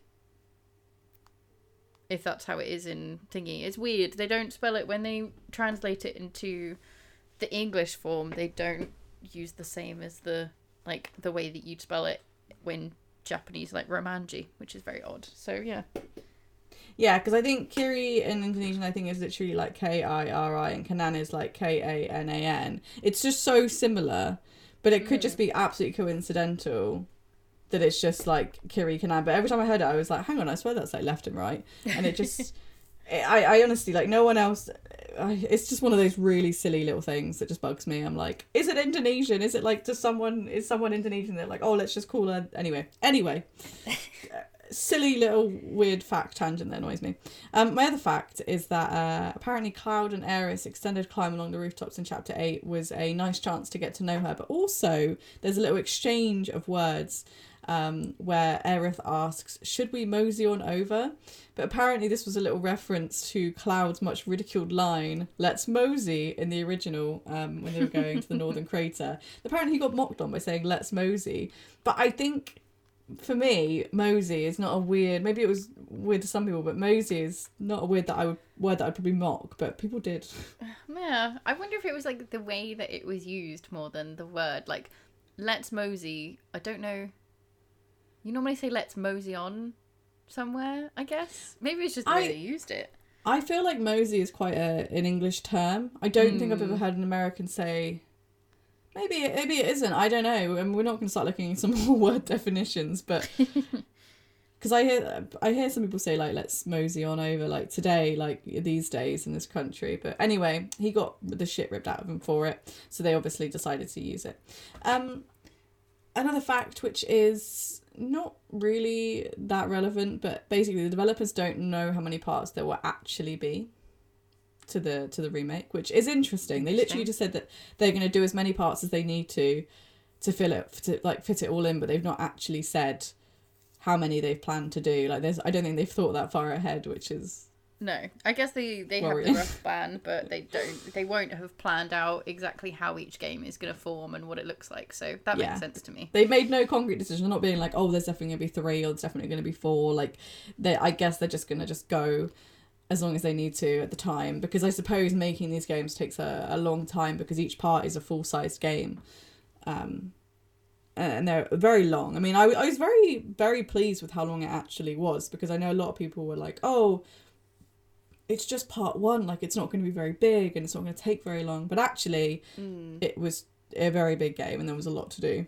Yeah, I think as well, because we all knew where it ended. Like, they kind of told how long it would go up to, and then when you compare that to the original, it's like, all right, well, that's 4 hours in? Like, that's nothing, really. If you speedrun it, it's even faster than that. So, yeah, I guess that's where the worry came from. Yeah. That's my facts. And, Nice. That's my number 2. I'm so sorry that I stole that again. That's right. It's fine. I guess I'll just make up a number 1 then. Shall I do my honorable mentions another honorable mentions before we do that? Yeah. I will also do the rest of my honorable mentions that I won't mention now. So, Okay. Do you want to go first? Yeah, that's okay. Yeah. So my honorable mention, Final Fantasy 15. I realise that I haven't mentioned that, but obviously it is a great game. But I just think that I've spoken about it a lot, but also other ones in my top 5 deserve to be spoken about. So another one is Crisis Core, which I mentioned, which is another Final Fantasy offshoot, which again I said I haven't technically played, but I've watched so much playthroughs of it because it has so much good Final Fantasy lore in it. Final Fantasy 13 as well was an alright game. I never really got into it properly, but it was still at the time a nice Final Fantasy game to play, and I preferred it to X at the time. I do not prefer it to Final Fantasy X now, but at the time I did. Just making sure that's out there. Dead Island was a game that Square Enix published. Oh, yeah. I really Dead Island. enjoyed. I love a good zombie game. It nearly made my list. It really did, but the Final Fantasy games swooped on in there. And another one is Life is Strange 2. Nice. And that's my mentions. All right. Cool. So my honorable mentions are World of Final Fantasy. We'll get the Final Fantasies out. Oh, yeah. That was a nice little weird amalgamation of a game. It was cute. Yeah, it was a cute one. I've got Dragon Quest on here. I'm not really super familiar with the Dragon Quest games, but I know a lot of people are, and I keep meaning to play one of them. I think the most recent one, like 11, because apparently it's supposed to be really, really good if you like RPGs. So I thought I'd put that on here. Anyway, Deus Ex, that series of games is published by Square Enix. It looks really good. Nice little shooter. That's a game I've never known how to pronounce. I thought it was Deuce X. I don't know. I never known how to say it because I always thought it was French. So I was like, is it Dew? Like it's Dew? Latin, so it's Deus Ex. And then I've got ones like I've got Hitman Go. I know there was like a Lara Croft Go as well, but it's like a mobile game. It's actually a really interesting, fun mobile game. It's like a little, I guess it's like a puzzle mobile game, but it's worth playing. And then one weird one that I found was called Scary Girl, and I don't know if you remember Scary Girl, Nikki, but I definitely remember we played it. And it was like, if you look up the art frame, it was very art of the time. And it was kind of a bit like Emily Strange, when Emily Strange was still around, as like a illustration-y. It was a very illustrative style game. And I was weirdly reminded of it today when I saw a picture of it, so I thought I'd mention that one as well. I think it was like a little platformer-y. I don't think game. I ever played it, but I think I remember the imagery. Yeah. Yeah, it was alright. It was a little game. But yeah, that's all my honourable mentions. Cool. So what have you decided to slot in as your number 1? So to replace my number 1, I'm really going for a weird one, but I'm going to enjoy it. So my number 1 is going to be Quantum Conundrum. Okay, I've never heard of it. Yep. So this is a puzzle platform game, developed by a company called Airtight Games, but published by Square Enix. And it was directed by a person called Kim Swift, who basically worked at Valve as the lead designer for Portal. And this game feels very, very much like a fun, less serious, I guess, version of Portal. If you would call Portal serious. But I think it's serious compared to this kind of silly version of it. The puzzles are just really fun to do. It's one of the nicest little puzzle games I think I've played. I remember doing it a really long time ago. It came out on, I think, 360. I think I weirdly got it as a free game with gold. It was one of those, but actually it was well worth playing. You're basically playing as a nephew of a like scientist who you're basically let loose in his lab, and then you're trying to do all of these experiments. So a lot of them are, when I say it's very portally, it's very like science experiment where you put something on a plate and then it will like zoom off and you get like some sort of, I think like a ray gun. It was a really long time ago since I played it, so I can't remember all the ins and outs, but I just remember it was really enjoyable. Yeah. The art style is very like bright and fun, and it's a lot of like, you've got to do lots of stuff between time, and sometimes the stuff of like weight, so you make something floaty. Yeah, it's not very long as far as I remember. It was only a couple of hours to get through, very similar to Portal. It doesn't really take you that long. It's just sometimes you'll get stuck on a puzzle for a bit longer. I remember there was a cat in it. I think the cat was quite funny. That's always a winning thing, to have a cat. Yeah, always a good time. And yeah, that was kind of it. I think the reception of it is really high. It's a very highly rated game for something that's not very well known. Looking now, it got like 10 out of 10 by Destructoid. Game Informer gave it 8.5, and IGN gave it 8 out of 10. Yeah. So yeah, it was just one of those little fun games that was just very well done, very well put together, and just nice to play. So yeah, I was again reminded of this game today, and I remembered how much fun I had playing it. And I think I played it with my partner as well, so it was a nice game to play together and try and work out the puzzles and stuff. Nice. It looks cute. It was good. So yeah, that's my pseudo number 1 thrown in there. Okay. I don't have any facts or anything about it, but That's all right. that's it. Short and All sweet. right. Let's talk about Life is Strange. One. Well, I'm glad that you already knew what my top 1 was going to be. I like that you took the announcement away from me, like I took 2 of yours. I see you. Yeah. So, yes, my number 1 is Life is Strange. I really fought between having Life is Strange, 2 in here, because I actually really enjoyed Life is Strange 2. But I think it would be a wrongdoing by me, because I think Life is Strange 1 was definitely I don't say better, but I did you play Life is Strange 2 in the end? No, I haven't. No, okay.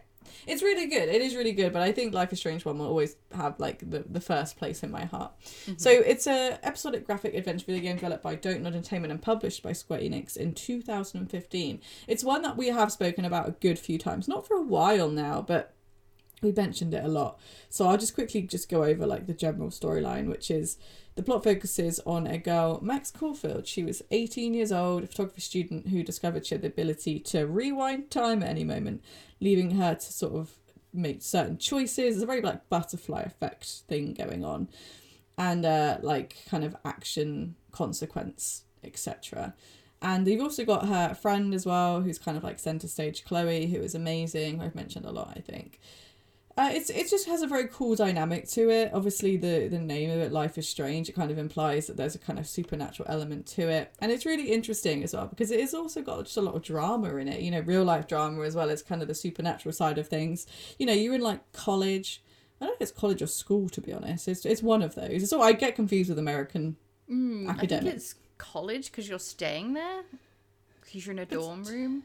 Oh yeah, that makes sense. But I remember at the time of my life when I played it, I mean, it must have been about 25. I really enjoyed it. The music was fantastic. I felt it was one of those games where I literally feel like I'm there, and it's so I can't describe the word. I don't want to say overwhelming or encompassing, but it's very what do you call it when you feel like it's immersive. It's a very immersive game, like the music, the way it looks, everything. You're really absorbed into that world. And I loved the conversations. You know, I wasn't bored of talking to these people or doing all these other sort of stuff, exploring, you know, love looking around like the rooms, really exploring the environment. It was fantastic. And the way it makes you feel as well was incredible, especially with like the fantastic soundtrack and stuff. It was just brilliant. It was just a really refined, perfect game in a way, and it was different for that time. Nowadays we see a lot more of these games. I think it was really the beginning of the really heavily based story games. I know we'd had things like Heavy Rain already, but it had a different vibe. It wasn't dreary or anything like that. It was very interesting for its time, and obviously more so has come out now. You know, Life is Strange 2 and Tell Me Why and all that kind of stuff. Don't Nod are doing some really interesting things. But anyway, it was a fantastic game. You played Life is Strange 1, didn't you? Yeah, I played it through. I mostly watched it, actually. It was one of those things where it was like one of the games where I was so happy just watching it unfold as well. It was a very easy game to get almost just as absorbed from watching it as actually playing it. Yeah, because it's one of those where it's like it's just so heavily like narrative game that it doesn't really matter if you're sort of watching it, because you know certain choices and things can be made, especially if you're playing with another person. You can kind of do it together, and it's just really interesting. I really enjoyed it. I don't want to talk too much on it, as I said, because I know that we've spoken about it a lot, and there's some twists and turns that happen in this game, and it can get very dark, very, very dark. Yeah, someone made a joke the other day. I think it was like a meme or something someone posted where it was like, old video games, collect this coin, zoom around, eat a mushroom, have a great time squishing things. And then it's like today's games of just like, think about this man who's alone and who's really having to think about what he's done in his life. And it's all, it was just like the level of human emotion that they now manage to convey. And I think this particular game and this particular developer does such a good job of doing that. It really makes you feel things, and especially when it puts in some things there at the end where you don't expect it, and you're just like, whoa now. Yeah. Fuck, start making me feel things. You know, I'm angry 1 second and then I'm disgusted and then I'm shocked and I'm confused and I'm just like, I'm in denial. I'm basically that just giving you the emotions that I felt towards the end of the game, anyone that's played it. I like it. It's good insight. Shock, anger, displeasure, sadness. Eternal peace. You're like an Elcor, just from Mass Effect. Nikki, eternal sadness. Shock. Yeah, I'm an Elcor. That's how I respond when I play games. Joy. Oh my god, that's a great idea for like a stream character, just pretending to be an Elcor. Like, shock. Oh man, you know people do those like fucking like weird VR things now where they stream that they can have an avatar. I should just get an Elcor avatar. Yes. And just stream games and just be like, joy, sadness, overwhelming pleasure. Oh my god, I want this so badly. I'm gonna see how we do this. I'm gonna buy you a full suit. Or just buy me a full suit. Just make me one. Just get some pillowcases or something. Oh, I meant like a motion capture suit. But no, I'm gonna make you a full Elcor cosplay. If anyone can do it, you can do it. I just turn up with this monstrosity that I've built. Here you go. Please wear this forever. Okay, thanks, bye. Well, if none of you have watched my streams before, now would be the time. You're gonna join in now. Right, so I've got some facts. Apparently, a remastered version of Life is Strange and Before the Storm, which was like a little DLC add-on prequel, was announced on the 18th of March 2021. So that was very recent, topical. And we're going to get a Life is Strange remastered collection, which is amazing because I was really thinking the other day about how I'd love to play through these again. It will have previously released content, but with updated visuals and gameplay puzzles, improved character animation, engine and lighting upgrades, and a full facial motion capture. Which confuses me because I'm like, hang on, you're saying it wasn't motion capture, but now it's gonna be. How does that work? That's impressive. I guess before they created the models and manually animated the faces, but now they're going to apply, because you can use the same model and just reanimate it with a motion capture. So they must be doing that, which is crazy to think how much emotion they managed to get into those characters without doing motion capture. That's an amazing animation job. I wonder if 18th of March was when they did the Square Enix stuff, because that's probably why it was so recent. Yes, that's why we're doing this. That was the thing I mentioned at the start of the... I know, but I just wanted to confirm, and you were going to be like, yeah, it was. And I was like, yeah, see, it all ties in. But instead I just feel a bit silly. But ananyway. Just sassed you or so. It's scheduled to release in fall 2021, so obviously this year, which is fantastic. So yeah, get ready for that. And so my other fact is a bit of a juicy one. Apparently, Dontnod published a developer diary that said that most prospective publishers were unwilling to publish a game unless it had a male protagonist at this time. So I think they started making it around 2013. And that most publishers had the same objection to Dontnod's first project called Remember Me, which didn't do too well, I don't think. But Dontnod's CEO, Oscar Gilbert, also challenged the idea at the start. But Square Enix was the only publisher with no intention to change this. So Square Enix were very much like on board, just like, yeah, cool, that's fine, we're up for a female protagonist. But yeah, it seems that a lot of other publishers, obviously they're not going to leak who, weren't really into it, which is shocking, even for 2013. Like, guys, what? Why? Yeah, that is crazy. I mean, props for Square Enix for being like, yeah, we'll take it, we'll go with it. Because good job they did, because it's such a good game. Yeah, I cannot even imagine not having Max there, like, and having someone else. It would not be the same game. And I think it's, I mean, I don't know too much about the game industry, but I just like the idea of them kind of being like, no, we're just, your story is great, but, you know, make him male. I'd just be like, fuck off. Like, this is the story. Like, why do we have to change it? Yeah, sales, numbers, business. It's a business. That's what we always have to remember. Yeah. Another part about the development of the game is that the developers felt that light is linked to memories and emotions. So they got 3 lighting artists to basically take great care to make sure that the game is lit properly. The game is lit. It's lit. Wow, wow. Yeah, which is cool, to be honest, because I do remember that's one first thing I remembered about the game was when I was in, I think, Max's like dorm room, and like the light that comes through the windows is like fantastic. So well done, lighting guys. You did absolutely great. You are some awesome peoples doing some awesome lighting things. Nice.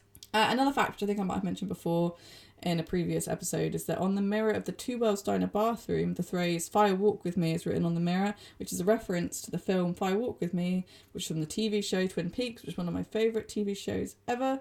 And much of the game's themes were inspired by the show, which also is the premise that involves the disappearance of a well-liked teenage girl. Did you ever watch Twin Peaks? Sorry, this is a tangent. No, this is one of these things where it's like I keep meaning to try and find it and watch it, but it's quite difficult to get.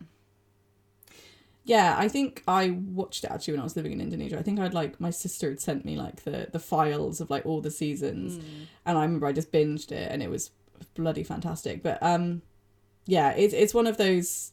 I don't think it's on any of our streaming services. Yeah, in the UK. I think that's why I've not gone for it, because it's effort. It's effort but to get it. It's good. If you ever manage to get it, it's good. Nice.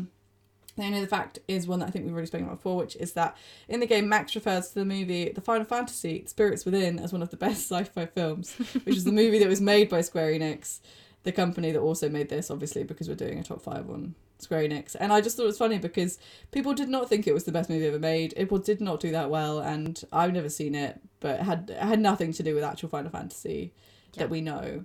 I can't say, really.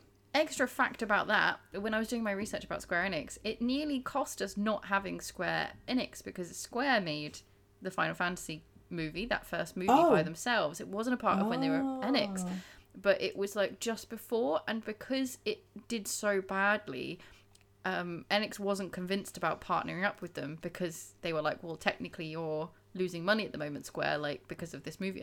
We don't know if we want to join with you. I think eventually there was a lot of talk about it, and they eventually did join, but it was possible that we wouldn't have had it because it didn't do very well, that movie. I've just realised that I call it Enix and you call it Enix. Yeah, I go back and forth, but Yeah, Enix. I think it's Enix from, like, I don't know. I always think that's more of an American term, Enix. I think that's how they pronounce it, but... Yeah. It's just one of those things it goes on to the other thing we were saying about how we just don't know how to inventory, pronounce words. Yeah. Because no one ever tells you, especially back in the day, no one ever tells you how to say these things. That's it. That's all my facts. Number 1, Life is Strange. Fantastic game. If you haven't played it, what are you doing? What are you doing with your life? God damn it, get it together. Yeah. But no, I think we've mentioned generally some really fucking good games. And I'm happy with this list. I think we managed to get in some good variety. Yeah, I think there's been more variety than you naturally would have think when you mentioned the words Square, Enix. Yeah. For sure. So it's been nice. It's been a good list, a good wrap up. Yeah. So I guess that is the end officially. If they want to find more about us, Nikki, where can they go? GameTill5.com. Whoop, whoop. That's it. You can find everything there, including our socials, our Discord, all of that lovely stuff. Yeah. And if you really, really love us and you're having a great time listening to this and you would be really kind, write us a review on anything that you're currently listening to this on, because it's very much appreciated. Yes, we will love you forever and ever, but also we just love you if you've made it to the end and you're still listening and you've listened to us waffle on about shit for all this time and our stupid opinions. Yeah, that's probably more appreciated, to be fair. But anyway, we'll keep you updated on our little clothing thing that we be doing, to look out for that. And yeah, it's been a wonderful time, Steph. Yeah, it's been a wonderful time, Nikki. Goodbye. Bye.